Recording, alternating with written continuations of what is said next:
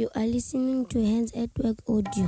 Meanwhile in Africa. Meanwhile in Africa. In Africa. In Africa. In Africa. Meanwhile in Africa. Meanwhile in Africa.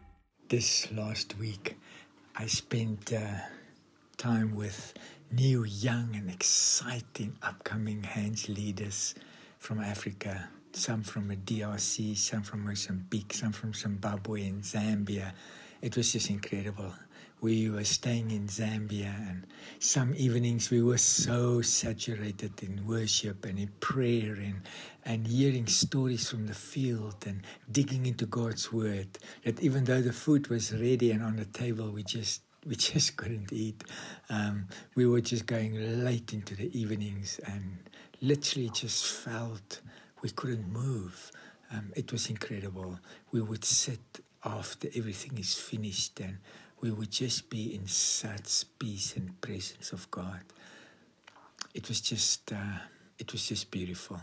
It was just holy ground, separated.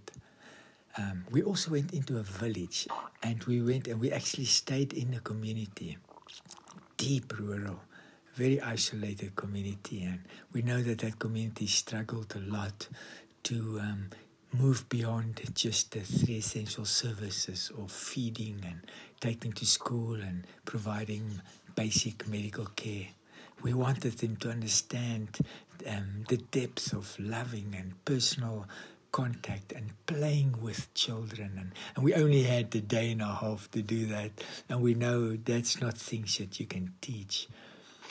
And it was so incredible as we introduced ourselves to them and they saw we came from all different countries. And we started playing with the children. We started loving on the children. And in Hands at Work, we say it's a domino effect. People see what we do. And I watched the care workers from that community watching our leaders, how they play and laugh and connect and sit under a tree with 3 of them during lunchtime and just going deep with them. And I could see how they understood.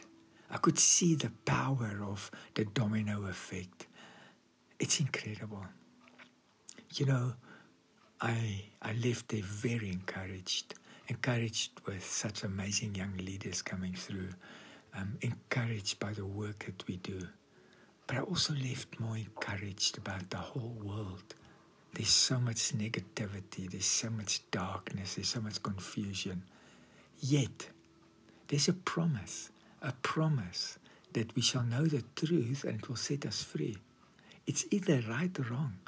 It's either true or not true. I saw this week it's true. The truth brings freedom, it brings life, and it silences all the wrong things. When the light shines, darkness flees.